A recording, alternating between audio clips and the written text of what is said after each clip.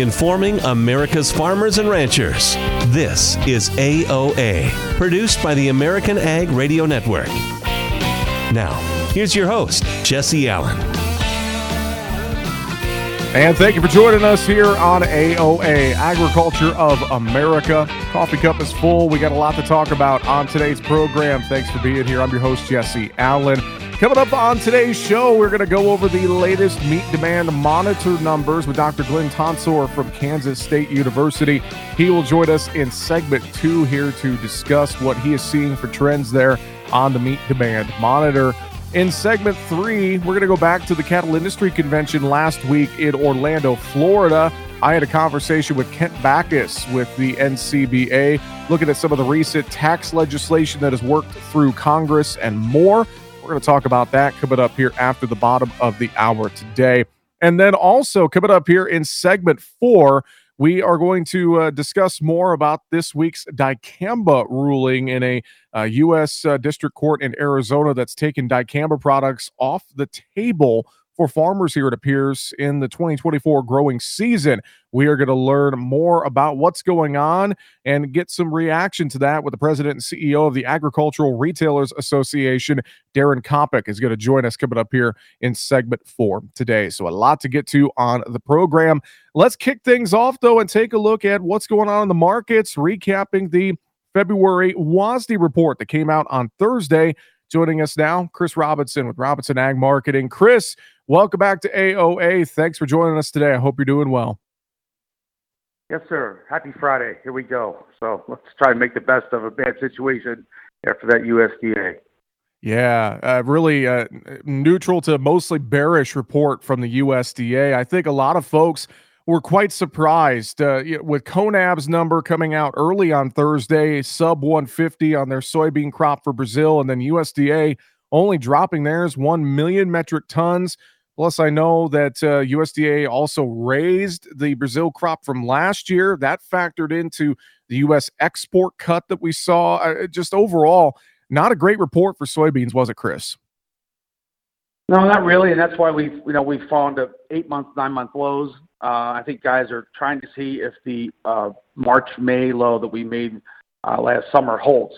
So that's the only positive. If that holds, we could get a recovery. But it's been a difficult couple months, and the flat price is flying in the face of a lot of people out there that thought that numbers are wrong. This is going to be an ongoing argument between the USDA and CONAB. Who's right? Who's wrong? And at the end of the day, unfortunately, all we have is to go on is the flat price. So I would say, try and hold steady. There's a lot of what ifs between now and when the planters start turning in April.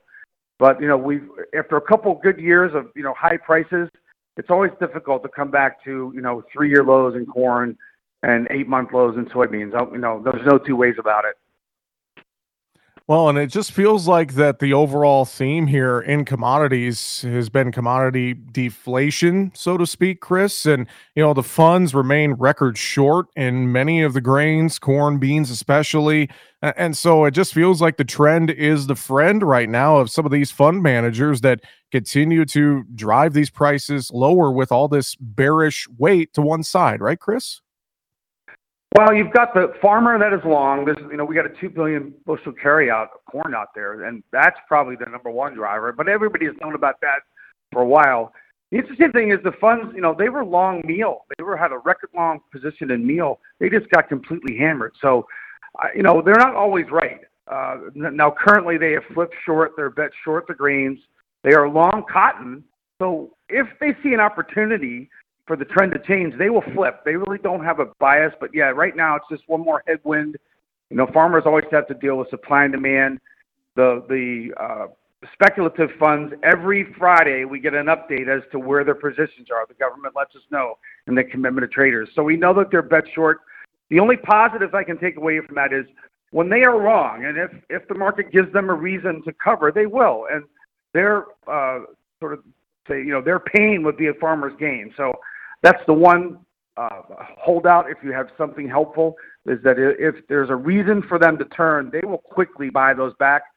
They can do it all in 2, 3, 4 days, which is why when we're at these 3-year lows and 8-month lows, do not get overly bearish. It's because when the market turns, and it will, you don't want to be the last person that just sold into the low. So maintain your defensive position, and sort of hunker down here and wait and see. I've been doing this for 30 years. Generally, we always get a spring or a summer rally.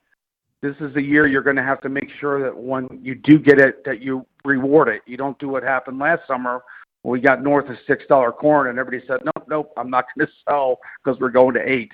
So learn from last year and, hope for the best for this year. That's what I can tell guys. I know here end of the week, wheat markets seeing a decent bounce off of some pressure from earlier the week. Cotton market on the bounce too. So it's not all bad news. To your point, adding some friendliness here. I mean, wheat, cotton, and the livestock trade as well, all looking fairly decent on Friday. So that's another positive point I would say as well, Chris. Yes, livestock has had a tremendous recovery. Tremendous. We clawed back over 60% of what we lost between October and December, hitting 3-month, 4-month highs. Just there again, that's a perfect example. Back in December, people were, furious, and we were on our contract lows. And when it turned, that's the one positive thing about volatile markets. When they turn, they'll give you another opportunity. But I'm not, and I wasn't born yesterday. It's very hard to stay positive when, we've had corn drop 80 cents since October, November, and we've had beans drop $2 since October, November. So I get it; it's no fun. But again, the reason the windshield's big and the rearview mirror is small is for a reason. Look ahead. Stop worrying about missed opportunities. Let's keep our options open for the rest of the year and hope for the best. How about on the energies as well? I know crude oil is getting back up there above $77 a barrel. Any thoughts for you on the energy markets, Chris, real quick, and how that could parlay into grains and livestock? Absolutely. That would be a huge support for actually ethanol demand if we're able to get the big number for crude oil is $80. We stalled there going back to November 2 or 3 times. I think if you get north of 80, that would be supportive not only for ethanol demand, but also biodiesel, because that's when those prices get higher, the margins get better, and there's more demand for that. So that's the positive. But all in all, we're continue to worry about, if China's economy can turn around, that will be positive for crude oil. If the rest of the world can avoid a recession, that will be positive for crude oil, because the higher crude oil prices are, it's kind of a thermometer for the health of the whole world. So $80 is a big level. We'll see if we're able to get there. Right now we're trading right around 77. So we have had a little bit of a bump up here in the last 5 days. Again, hopefully that helps ethanol and biodiesel demand. That's what you can look for. Chris, really appreciate the thoughts and the insight here today on AOA. Thanks so much for joining us. We'll talk to you again real soon. Thank you. Have a great weekend, sir. Chris Robinson Ag Marketing, joining us here today on AOA. All right, coming up next, we're going to take a look at the latest meat demand monitor. Dr. Glynn Tonsor from Kansas State University is our guest, and he joins us on the way right after the break. Back with more on AOA right after this.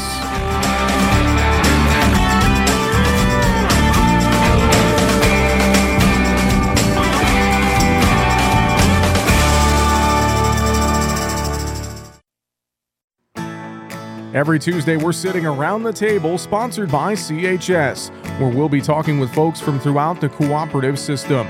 Join us as we discover what makes cooperatives unique when there are more options to do business than ever before. We'll learn how farmers and ranchers like you benefit from a system where decisions are made by the members that own it.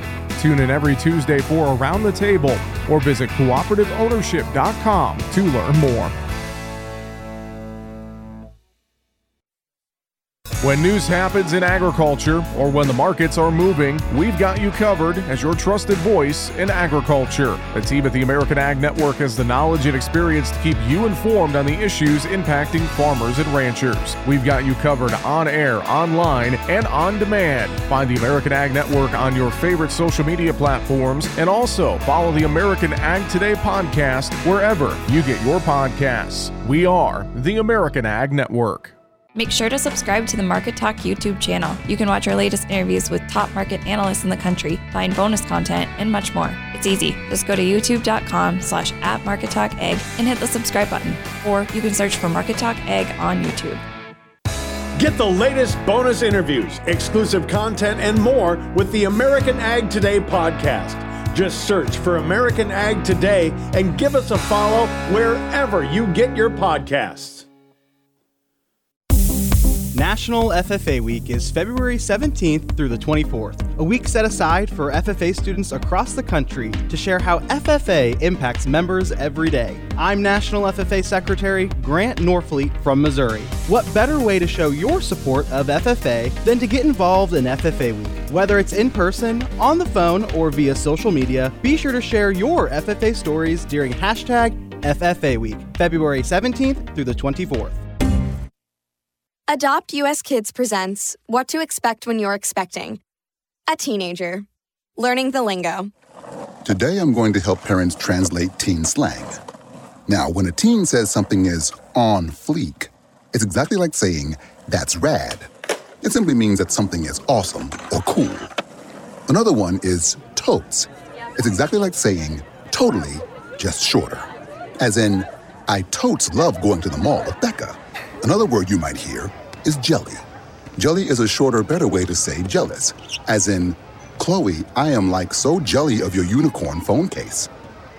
You don't have to speak teen to be a perfect parent. Thousands of teens in foster care will think you're, rad just the same. To learn more, visit adoptuskids.org. A public service announcement brought to you by the U.S. Department of Health and Human Services, Adopt U.S. Kids, and the Ad Council.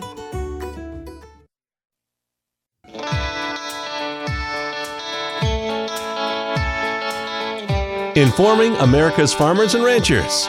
AOA. Now back to Jesse Allen.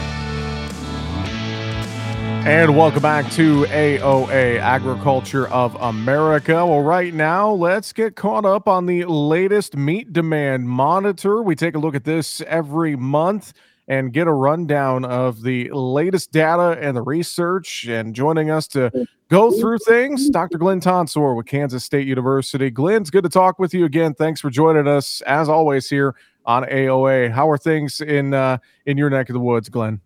Doing well. It's a little warmer, and it's a pretty nice February. You know, we can't complain with temperatures above normal here for February. I know I'm watching grass grow in my front yard in the Mid-South, and spending some time up in the Northern Plains earlier in the week. I mean, temperatures well above normal. So, you know, sometimes nothing wrong with that, but makes me think, Glenn, we might have a blast of snow before spring truly gets here, right? We might. Economists struggle with forecasting, but I don't envy the weatherman on that one, so that's very possible. Good point. Let's take a look at the MDM for this month, and we've been following this now with you for quite some time and tracking some of the changes that you've been seeing here when you compile the data. So start things off just with the overall theme that you found on this month's Meat Demand Monitor. Yeah, overall, we're referring to the January 24 numbers now, and we can compare those both to the prior month, which is December 23, as well as January of 23. And retail, so think grocery store for at-home consumption, demand for the meat products we were watching was flat or in most cases down compared to December. Food service was up just a little bit, but not enough to react a lot to. We monitor financial sentiment, and the vast majority still say their finances have not improved. I do sound like a broken record. I think I've said that 6 or 7 months in a row here with you, Jesse, but I think January, and I fear here February as well, is, those holiday bills are coming due on top of some financial concerns. So there's a little bit of pessimism going through consumers' minds. Yeah, and I think I'm with you on that. I'm hearing a lot of those same things. It just feels like more and more consumers, whether it be going to the grocery store or going out to eat, they're getting more and more concerned with their pocketbook, and that's having an effect. You guys track the willingness to pay here in the meat demand monitor, and I'm with you. That just seems like the sentiment that we're getting across the country right now, Glenn. Yeah, and to drive that a little further, the willingness to pay domestic retail, specifically grocery store for at home, was down not only compared to December, the way I said it, but in most categories compared to January of 23 as well.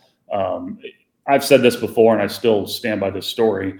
I don't think the beef, pork, or chicken categories have an image problem or quality problem or anything like that. I think it's the macroeconomic situation we're in. I personally think that's going to get better, or the odds are decent it'll get better as 24 goes on. But here, the first couple months, I think it's definitely a drag on domestic meat demand. I know you look at retail and food service. Any big changes when you break down the different pieces of the market share there in retail or in food service? Whether we're thinking ribeye steak or pork chops or bacon or chicken breast, any big changes month to month?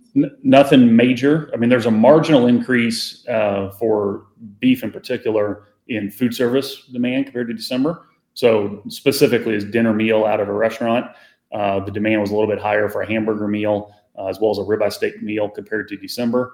But it's small. We've seen bigger gains in the past. I think a lot of that has to do with the fact that in December there was less restaurant traffic. So we're comparing to kind of a low month because of at-home holiday things. So I think that's more a seasonality play than anything else. I know thinking about price, safety, taste, freshness, those are things that you guys track a lot in the MDM as well. Any changes in that aspect, Glenn? Yeah, so every month we ask over 2,000 respondents. I should interject, this is a nationally representative survey. Everything's on our Ag Manager website. We're not going to cover it all today, but taste, freshness, price, and safety regularly are the four most frequently indicated determinants of what protein you put in the basket or what meal you pick. More kind of social issues like animal welfare, environmental impact, a few of the others tend to rank much lower, but that's been the case every month basically since we launched this in February 2020. The only thing that's changed is compared to a year ago, price is more important than it was, consistent with the exchange we've had here so far today. Meat knowledge and personal diet. That's another area that I always like to talk about with you, because I think it's very, very important, just that consumer knowledge of their meat and the importance they have on their diets and more. You guys track some data there. Any changes there of note this month? Yeah, so the changes would be is particularly the self-declared diet. So do you tell me you regularly consume products from animals, so regular meat consumer, a flexitarian, so you have meat but you purposely avoid it every once in a while, or vegan, vegetarian, or we allow an opt-out or other if you choose not to declare. The percentage that say they regularly consume meat products hit 79% in January, which is up compared to the past. When you add in the flexitarians, which were 11%, some of those two up, you're at 90%. And to go even further, Jesse, among those that tell us they're vegan, vegetarian, and when I dive into the data a little deeper, some of them actually told me earlier in the survey that they had meat the prior day. So that doesn't, it's not consistent.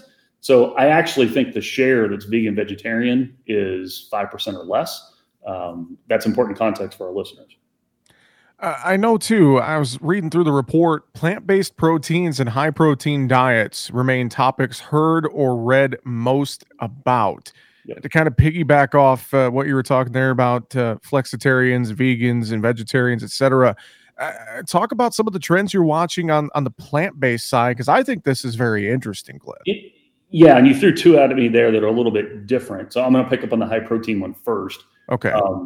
We actually have some dissertation research. Justin Bean, as a student that works with me here, that's diving into the relationship between those that are very focused on their personal fitness. They go to the gym regularly and so forth. How much higher is their meat demand? I think that aligns particularly with the high protein diet discussion you allude to there. That's important to understand, and we're in the process of doing a deep dive. But the plant-based protein one, I think, is a little more complicated. Everybody jumps to the plant-based patty, and we do monitor that. The demand for that's quite a bit lower than it was, say, 2 years ago, consistent with share prices and so forth that's in the media. But that's not the only plant-based protein that exists in the world, right? So There's other items besides the plant-based patty that's a little bit more controversial in the meat world. And I think that's probably what people are thinking about when they tell me this is still, top of mind. Having, greens in your diet more broadly, not necessarily the plant-based patty, I think is of core interest to a lot of consumers. I'm going to jump around on you just a hair here too, because this thought just came to my head as we're talking, Glynn. And I know you do a lot of work watching the cattle industry as a whole and more. We just had a cattle inventory report, and that came in fairly as expected. But there's a lot of this talk about rebuilding the cattle herd, and with a smaller herd size right now, what could that mean for prices and demand? So, I mean, what are some things you're seeing on the overall livestock side, cattle, and how that could potentially play into some of the prices we're seeing at the grocery store here in 2024? I mean, talk to me about that a little bit if you can. Yep. So we're already on track for the amount of beef specifically you're referring to per person, so per capita consumption volumes in 24 to be lower. I anticipate 25 and 26 will be notably lower because that's where we'll see the impact of the heifers being retained is my current best guess. To the extent that happens, lower volume, all else equal, will lead to notably higher beef prices here in the U.S. That itself is not a bad thing for the industry. We need to be cognizant of that, right? You could still have stronger demand, but just fewer pounds available. We'll have some rationing by the market is what occurs there. Consumers that are most price sensitive will be the ones that don't consume as much beef in those couple of years if that's what happens. I suspect that'll get talked a lot about in the media as beef prices go up, but that's pretty basic supply and demand. I fully expect it to occur. To the cattle producers that are listening to us here, Jesse, I want to interject. We have a lot of Excel-based decision tools on our Ag Manager website, and this isn't about the MDM, but other resources we have. One of which is a net present value tool to help you understand basically economic value of adding a heifer or retaining a heifer on your ranch. I encourage you to make use of that and related resources when the time is right for you to make your own expansion decision. I'm glad you mentioned that because I know you guys have a lot of great info and a lot of great research tools and more, as you mentioned, at the agmanager.info website, not just the meat demand monitor, but some of those other great pieces that folks can use as well. So thanks for mentioning that. Again, agmanager.info. Glynn, real quick, final thoughts for us before we wrap it up here today. To keep it light, everybody should go there and get some purple. It's good for your soul, Jesse. That's good. I am optimistic that 24 is going to improve on the domestic meat demand to bring us back to the meat demand monitor. And we're going to hopefully see financial sentiment improve. And I think that'll be the driver of it. Fantastic. Well, it's a partnership with the beef and pork checkoffs. You can find the latest MDM and much more, agmanager.info. We're talking with Dr. Glynn Tonsor from Kansas State University. Glynn, thanks so much for joining us here today on AOA. We appreciate it. My pleasure. Thanks, Jesse. All right, coming up next, we're going to head back to the Cattle Industry Convention and listen to a conversation I had with Kent Bacus from the National Cattlemen's Beef Association. That's on the way next here on AOA, Agriculture of America.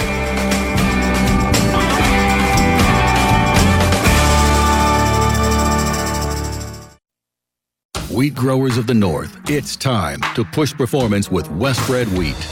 With regionally proven varieties like WB 9606 with good stress tolerance and WB 9719 with outstanding yield potential and excellent standability. Trust Westbred wheat to help you get the most out of every acre. Now's the time. Boldly grow. Seize the season with Westbred wheat. Performance may vary. Read and follow pesticide label directions, grain marketing, and other stewardship practices. When it comes to cereal disease protection, Prosaro Pro 400 SC fungicide from Bayer makes all the difference. With 3 effective active ingredients for overlapping control of foliar and head diseases and a flexible application window for head scab, it's formulated to lower DON, protect yield potential, and promote superior grain quality. Prosaro Pro, the future of plant health starts here. Visit prosaropro.com to learn more. Always read and follow grain marketing and all other stewardship practices and pesticide label directions. You're listening to AOA. Here's a check of the market trade this hour. I'm Jesse Allen reporting. Well, as we take a look at what's going on in the commodity and livestock trade, quartered soybeans mixed a couple of cents around unchanged here, while we have the wheat trade mostly higher, led by Chicago wheat here, up double digits as we work through our Friday session. Cattle and hog trade finding some decent strength as well, with hogs actually leading to the upside. A little bit of a bounce there, it appears, from Thursday's lower trade action. Now, of course, the USDA report that we got on the day on Thursday was mostly neutral to bearish. Really had an impact on the soybean side. USDA only lowered Brazil's soybean production by 1 million metric tons. That compares to CONAB's number that came in down at sub 150, 149.4. So the trade seemingly having to grapple with multiple different numbers out there on the size of that Brazil crop. USDA also raised the Brazil crop from last year, and that led to a cut in U.S. exports of 35 million bushels on the February WASDE report. Overall, again, bearishness from the WASDE. Commodity deflation still remains the central theme here across the markets, although it's looking like here at the end of the week we're trying to find a little bit of positivity to finish things out. Cattle and hog trade, I mentioned, looking pretty decent to start. We're looking for more cash activity to develop here, especially on the cattle side as we go to the end of the week. Taking a look at some of the ranges here, some of the numbers we're seeing across the board. Corn and soybeans, again, a couple of cents either side of unchanged here as we work through our Friday action. The wheat markets are where we're seeing the most activity, double-digit gains in the Chicago complex leading the way to the upside. And again, mixed activity right now in the cattle and hog trade, with hogs leading higher, some triple-digit gains there. Crude oil hovering just above $77 a barrel, up about 1%. You're listening to AOA. It's Checking the Markets for the American Ag Network. I'm Jesse Allen. Teachers are dynamic leaders, shaping a new generation. They bring a variety of perspectives from diverse backgrounds, innovating how they teach to prepare students for our fast-changing world. Achieving this takes skill and expertise. They're tireless explorers, creatively discovering a universe of solutions, telling stories, experimenting, inspiring, mentoring, connecting cultures, and connecting with each other. Leading by example. Experience the unique joy of helping students thrive. Teaching is a journey that shapes lives. Are you ready to begin? Explore teaching at teach.org, a campaign supported by the U.S. Department of Education, Teach.org, and 1 million teachers of color.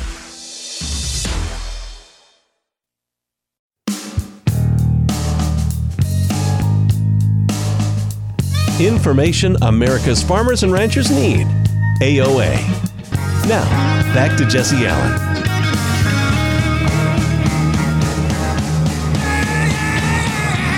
And welcome back to AOA. Well, I've been traveling a lot here the last 2 weeks, basically. I've been all over the country, from Florida to North Dakota to Tennessee, and we still have plenty of interviews that we haven't been able to share with you yet here on the program because we've just had a lot going on. Well, I had a conversation back at the Cattle Industry Convention in Orlando with Kent Bacus from the National Cattlemen's Beef Association.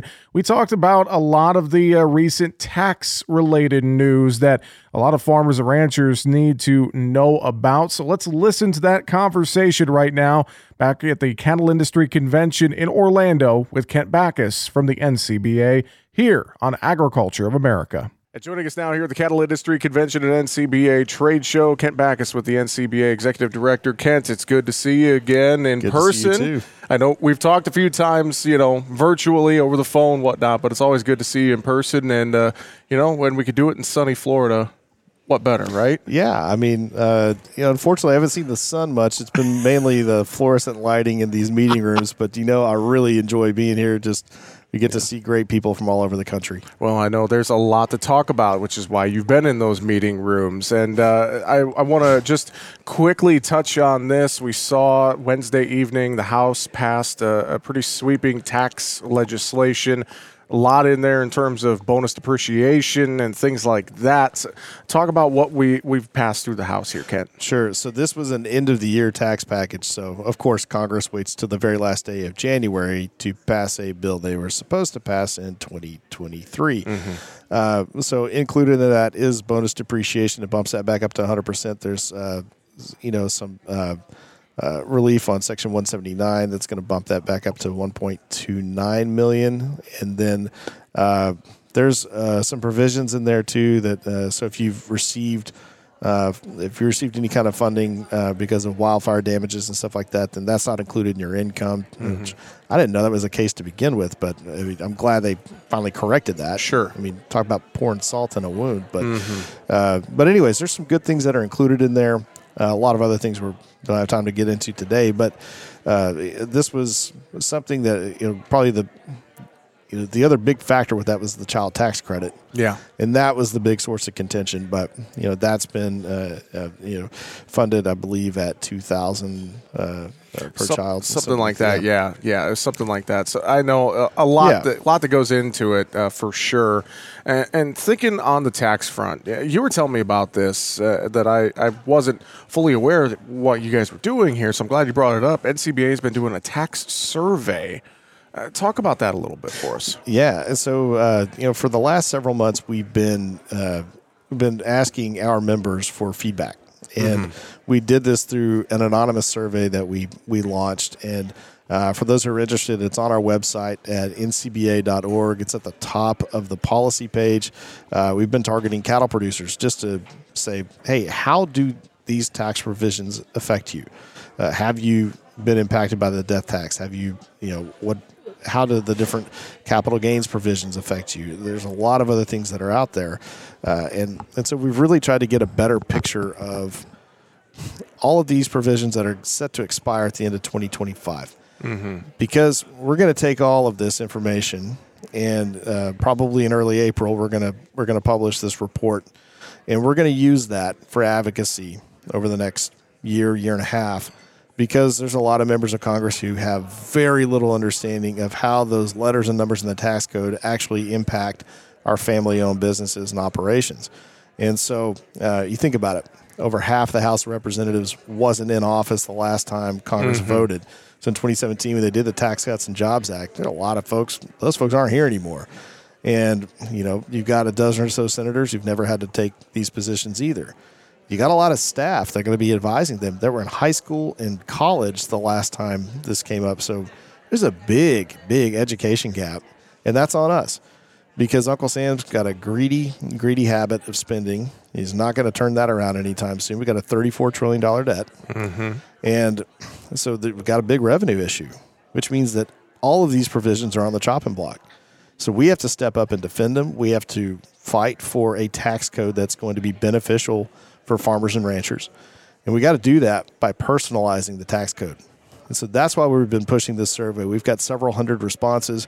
We're going to keep it open through the end of February. So I'd encourage, if you're a cattle producer out there, visit our website. Let's take this survey. That'll help us really as we start to target all these House and Senate offices going forward. But overall, our policies are set by our members. And we've had a very robust discussion here this week. We've got pretty good direction, but the results of this survey are really going to give us guidance as to what the priorities are and where the big concerns are out in cattle country. Not to spoil the results, but what's the big thing you're hearing? What's the big concern looking ahead to 2025 from many of the ranchers and cattle producers who are here at the show this week? Well, the preliminary results, we've already pulled some already just as of January 1st. And, I'm sad to say, but, we've got, nearly 40% of the survey respondents have already had to pay the estate tax once. They've already been impacted by it.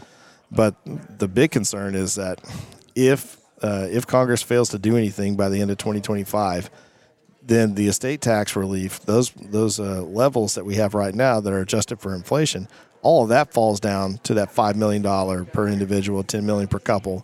Now that's adjusted for inflation. That's probably closer to $6 million, but still, you look at land prices, you look at all of the results of inflation over the last few years. That's going to hit a lot of people, and that was one of the things that we saw in the survey. Was that close to 60% of the respondents would be affected by that change. So we're not just fighting for the repeal of the estate tax. We're also fighting for greater relief. So this is an important tool that it's going to help us. But, we also have a lot of people want to wade in on income tax, on capital gains, on a lot of the other things that are out there. So this is I know it sounds like it'd be pretty heavy and people may be deterred, be like, I don't like talking about taxes anyway, but this is 10 minutes of your time. We're not asking you to bring your CPA to fill this out. We're just asking for your opinion. Yeah. Has this impacted you and what could be better? Do you worry that presidential politics could play a role in this whole tax process as we look towards 2025? Obviously, I mean, it's an election year. I know that can make it silly season. Do you think that's going to have any sort of impact on any of this at all? Absolutely. I mean, if you look at you look at the divisions in Congress, and this is always the debate of, make the wealthy pay for everything, or the poor aren't carrying their share. There's always finger pointing. There's name calling and everything else.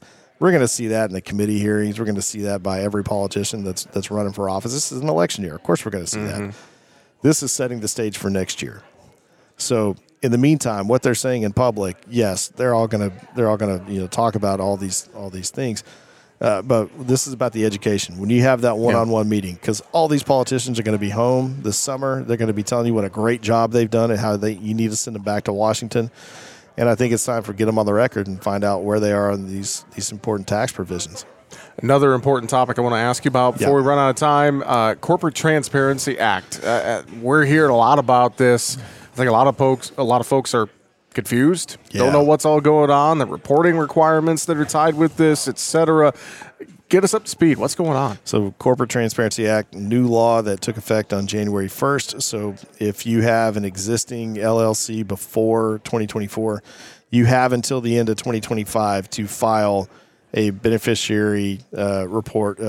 Beneficial ownership. Yep. Disclosing your beneficiaries and all that stuff to the Treasury Department. And if you create an LLC in 2024, you have 90 days to comply. So it affects companies with 20 employees or less. It seems to be more of a clerical thing, but there are penalties involved if you fail to report. So that while there are some exclusions, I think banks and insurance companies aren't hit by this. This is a very important thing that everybody should talk to their tax preparer and find out if this is something that could affect them. Because if you willfully fail to disclose this information, it does carry jail time. But it's also got penalties of $500 per day of all for every day that you're out of compliance. So, if it's a clerical thing and it's something you can do, then that's fine. But consult with your tax preparer and find out. I've heard some chatter from folks that this whole thing is, some want to say it's trying to be a gotcha thing, but it's also, some are saying that it's one of those where they're trying to cut down on things like money laundering or whatever the case is kind of the reasoning behind this. But to your point, it largely seems very clerical in nature. It is, and if you look at the justification for doing this was to go after Russian oligarchs and the Chinese Communist Party and a lot of front companies, and they were trying to funnel money through the U.S. economy. Unfortunately, it is going to hit about 32 million Americans, so find out if you're one of the 32. And average Joe like me who has a single owner LLC myself, I got to report. That's what it comes down to. Yeah, it's and if you think about how many operations have multiple LLCs, and then no two operations are the same. So just because your neighbor doesn't mean you have to. But likewise, don't wait to find out. Like, have those conversations now, and hopefully get that box checked before it's too late. Definitely. A lot of issues to stay on top of. I know we will be talking again, I'm sure, real soon. Kent, thanks for the time here at the Cattle Industry Convention. Always good to see you and have a conversation. Appreciate it. Thank you. Once again, really insightful stuff. Great conversation. Many things that folks need to know on the tax front there and more. Great to talk with Kent Bacus back at the Cattle Industry Convention in Orlando. All right, coming up next before we wrap up today's AOA, we've gotten the news earlier this week of that dicamba ruling that is vacating the use of dicamba, taking a tool out of the toolbox for farmers here for the 2024 growing season potentially. We're going to learn more about that and what is at stake. Daren Coppock, President and CEO of the Agricultural Retailers Association, joins us next on AOA. Over the years, you've brought them into your home. You were prescribed opioids after the C-section, when Dad injured his back, when your basketball star tore his ACL, opioids helped with the pain, and you held on to them just in case. But did you know holding on to unused opioids puts your family at risk? Opioids are powerful pain-reducing prescription medicines, but most people who are prescribed opioids don't finish their prescriptions. So millions of unused opioids are sitting at homes across the country. And tragically, more than 100 Americans die every day from overdoses involving opioids. What can you do to protect your family? Remove the risk of unused opioids from your home. Pills, patches, or syrups in drawers, purses, and cabinets, anywhere they might be hiding. To find out how to dispose of them properly, visit www.fda.gov/drug disposal. You can't escape a traffic jam. Know what else you can't escape? Seasonal allergies. And you might think you can avoid that coffee stain until... Oh, really? You can't escape a lot of things in life, but you can escape prediabetes. Prediabetes captures 1 in 3 adults. There are usually no signs of prediabetes. In fact, most people don't even know they have it. But with early diagnosis, you can change the outcome and prevent or delay type 2 diabetes. Take action by taking the 1-minute risk test at doihaveprediabetes.org. You might not be able to escape having this song stuck in your head, but you can escape prediabetes. Go to doihaveprediabetes.org today. Brought to you by the Ad Council and the Centers for Disease Control and Prevention. This is Around the Table, where we explore the benefits of cooperative ownership. Today, Courtney Hall, Senior Director of Sustainability with CHS, will provide a low-carbon fuel standard update. Courtney, what is a low-carbon fuel standard, or LCFS for short? Low-carbon fuel standard are rules that are developed to reduce greenhouse gas emissions in the transportation sector. They're developed state by state and are often the driving force behind the use of renewable fuels in that state.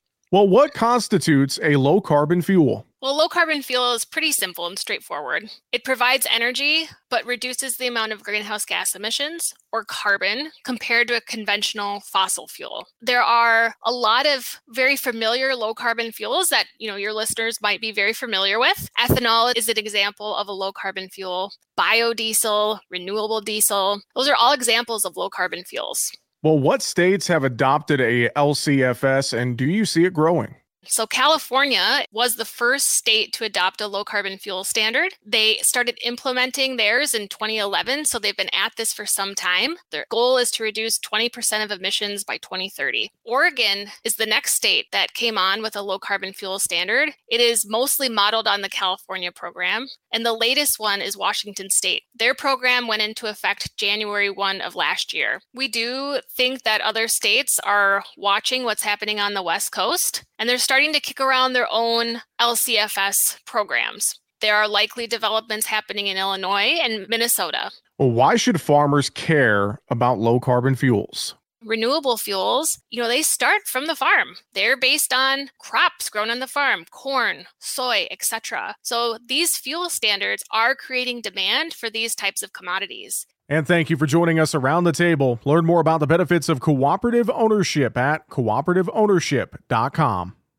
Every day, our brave military men and women, along with their families, make tremendous sacrifices for our freedom. Patriotic Hearts, a nonprofit organization, is dedicated to supporting these heroes and their families in their times of need. By donating your unwanted card to Patriotic Hearts, you'll be supporting job transition and job fair programs, veteran entrepreneurship, counseling, and retreats for combat veterans and their spouses. Call 800-560-3870. You'll receive a tax deduction, and we'll arrange a free pickup at your convenience.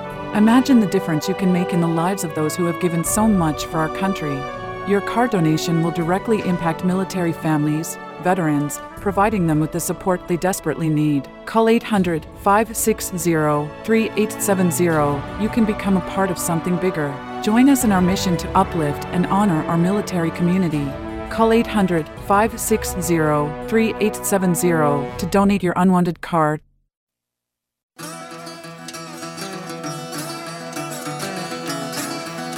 Keeping America's farmers and ranchers informed. AOA. Now back to Jesse Allen. And welcome back to AOA, Agriculture of America. Well, we just saw here earlier in the week a federal judge vacating the 2020 dicamba registrations by the EPA. The ruling in the U.S. District Court for the District of Arizona leaves farmers without options to use dicamba in the upcoming growing season. Here to talk about this and share some perspective with us, he's the president and CEO of the Agricultural Retailers Association. Daren Coppock is with us. Daren, thanks for joining us here on AOA. So give us a little more background. Tell us what exactly is going on with this court ruling and how it's going to affect farmers here in the upcoming growing season, Daren.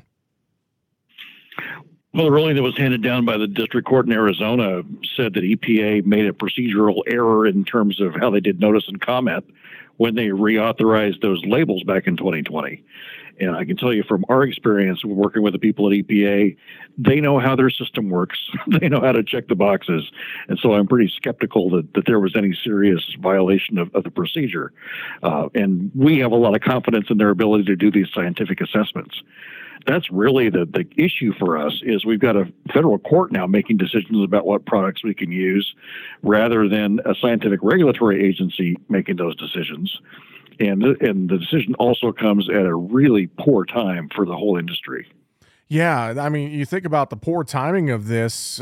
We're into February here, Daren. I know a lot of growers have already started making decisions about what they're going to put in the ground here for this spring planting season, what products they're going to use, especially I think our soybean and cotton farmers in particular. So this is very problematic in its timing, isn't it? It certainly is. And, the growers have made their decisions about what kind of seed they want to plant, what kind of herbicide will go into that system to make that whole thing work. And so retailers are now stocking and probably even delivering some of these products out to the growers. And then here, the district court, basically the wheels are in motion and they break the axle for us. And so we're kind of stuck. And so the request that we're making of EPA still needs to make an announcement of a cancellation order. And they have some ability to do some policies on existing stocks of product, emergency labels, some other kinds of things that they have at their disposal. And so that's what our request to them this morning is make sure that whatever the final decision allows product that was already in the channel to be used according to the current label. And there is a lot of precedent for EPA allowing that. Well, I know this has been an ongoing issue and an ongoing fight, I think, between, a lot of environmentalists and more. Everyone seems to have a bit of a different opinion on the use of over-the-top applications of dicamba. This is something, again, Daren, it's been going on for quite some time, and we really, we keep going back and forth on some of these issues surrounding dicamba, don't we? This one's been particularly controversial, especially at the farmer level. Some farmers support the technology, some do not. Our beef here isn't really with whether the technology is right or not. It's with where these decisions are getting made. And so, you mentioned that the activist groups keep challenging our portfolio in the courts, and any excuse they can find to challenge any pesticide, they'll do it. And it makes you wonder, these people must be in favor of starvation, or they like worms in their salad and nematodes in their potatoes. Otherwise, I'm not quite sure why they'd be trying to take away all of our tools. Well, you mentioned the encouragement that you guys have sent to EPA, looking for them to find some ways around some of this flexibility with emergency labels and cancellation orders and things like that. So realistically here, Daren, what's our next step forward? How soon would we need to hear something from EPA to have some more certainty on being able to use products here in this 2024 growing season? What's the timeline looking like? Well, everybody's on pins and needles waiting to see what EPA does. I think the first decision that they'll need to make is whether they appeal the decision. And if they do, it would go to the Ninth Circuit, and they could request that the ruling be stayed until the appeal is heard. That would at least give us some more breathing room to continue stocking product and be prepared for the season. So between them issuing a cancellation order, those are the things that we're waiting for, and it could happen at any time.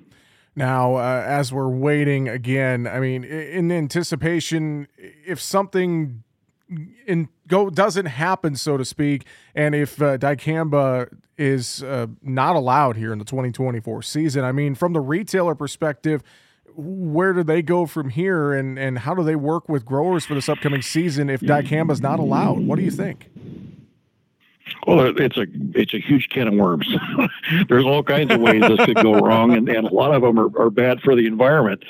But if we get in a situation where there isn't a way to use product that's in the channel, then retailers have inventory in their warehouse that they can't sell. They can't even ship it back to the manufacturer without a special permit because its registration would no longer be valid. And so they're left with an untenable choice of sitting around with it in the warehouse, hoping that we get a new label, getting some special permission or a take-back program from the manufacturer to send the stuff back, or like exporting it to some other foreign country that hasn't banned it. Those are the options that they have, and none of them are very good. Well, Daren, again, it's an issue we're going to have to watch to see how this plays out in the courts and with EPA and more. Final thoughts for farmers listening in, retailers listening in on what they need to keep in mind and pay attention to. What would you tell them? What would you reiterate to them today?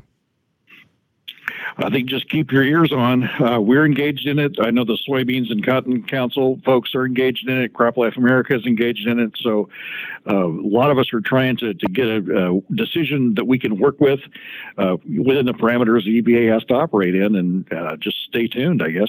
All right. Well, we will stay tuned, and folks can also find more info, aradc.org. That's the website for the Agricultural Retailers Association. With that, their president and CEO, Daren Coppock. Daren, thanks for joining us here and giving us an update on the dicamba issues here on AOA. We'll talk to you again real soon. Appreciate it. Sounds good. Thanks, Jesse. And once again, Daren Coppock there with the Agricultural Retailers Association. All right, we're out of time here on the program today. Coming up on our next show, we'll talk markets with Darren Newsom from Bar Chart. We'll look at weather with John Baranek from DTN. And also, we're going to hear a conversation I had with the newly elected president of the National Cattlemen's Beef Association, Mark Isley from Wyoming. All that and more coming up on our next AOA. Thanks again for joining us. Have a fantastic rest of your day. I'm Jesse Allen. Appreciate you listening to Agriculture of America. Have a great day. From grain and livestock market analysis to policy updates affecting agriculture, the latest agricultural weather, ag news headlines, and much more, we have you covered as your trusted voice in agriculture. Get up-to-the-minute information with the American Ag Network, on air, online, and on demand. Find us on your favorite social media platforms and follow the American Ag Today podcast anywhere you get your podcasts. We are the American Ag Network. And we're back looking at another lopsided matchup, Jim. Today we have a combine taking on a train. Yeah, that heavy train is about 1,000 times heavier than the combine. No competition there. Right, especially given that it'll take at least a mile to stop that train. That's 18 football fields. It's no contest. Every day people are injured or killed trying to beat a train at rail crossings. See tracks, think train. This message brought to you by Operation Lifesaver. My name is Ariel. When I arrived in the U.S. at 19, I struggled to find job opportunities without my high school diploma. My entire life changed when I took a chance and got my high school diploma at age 22. Everything I have, my education, my career, my marriage, I owe to the Adult Literacy Center and my teachers. They were with me every step of the way, helping with my English and math, making sure I pushed through all the challenges. Ariel, your success proves that what I'm doing as a teacher has real meaning. It was an honor helping you achieve your greatness. Now you're helping others achieve theirs. It inspires me. Education was the key that unlocked all my opportunities. When you graduate, they graduate. Find free and supportive adult education centers near you at finishyourdiploma.org. Brought to you by Dollar General Literacy Foundation and the Ad Council.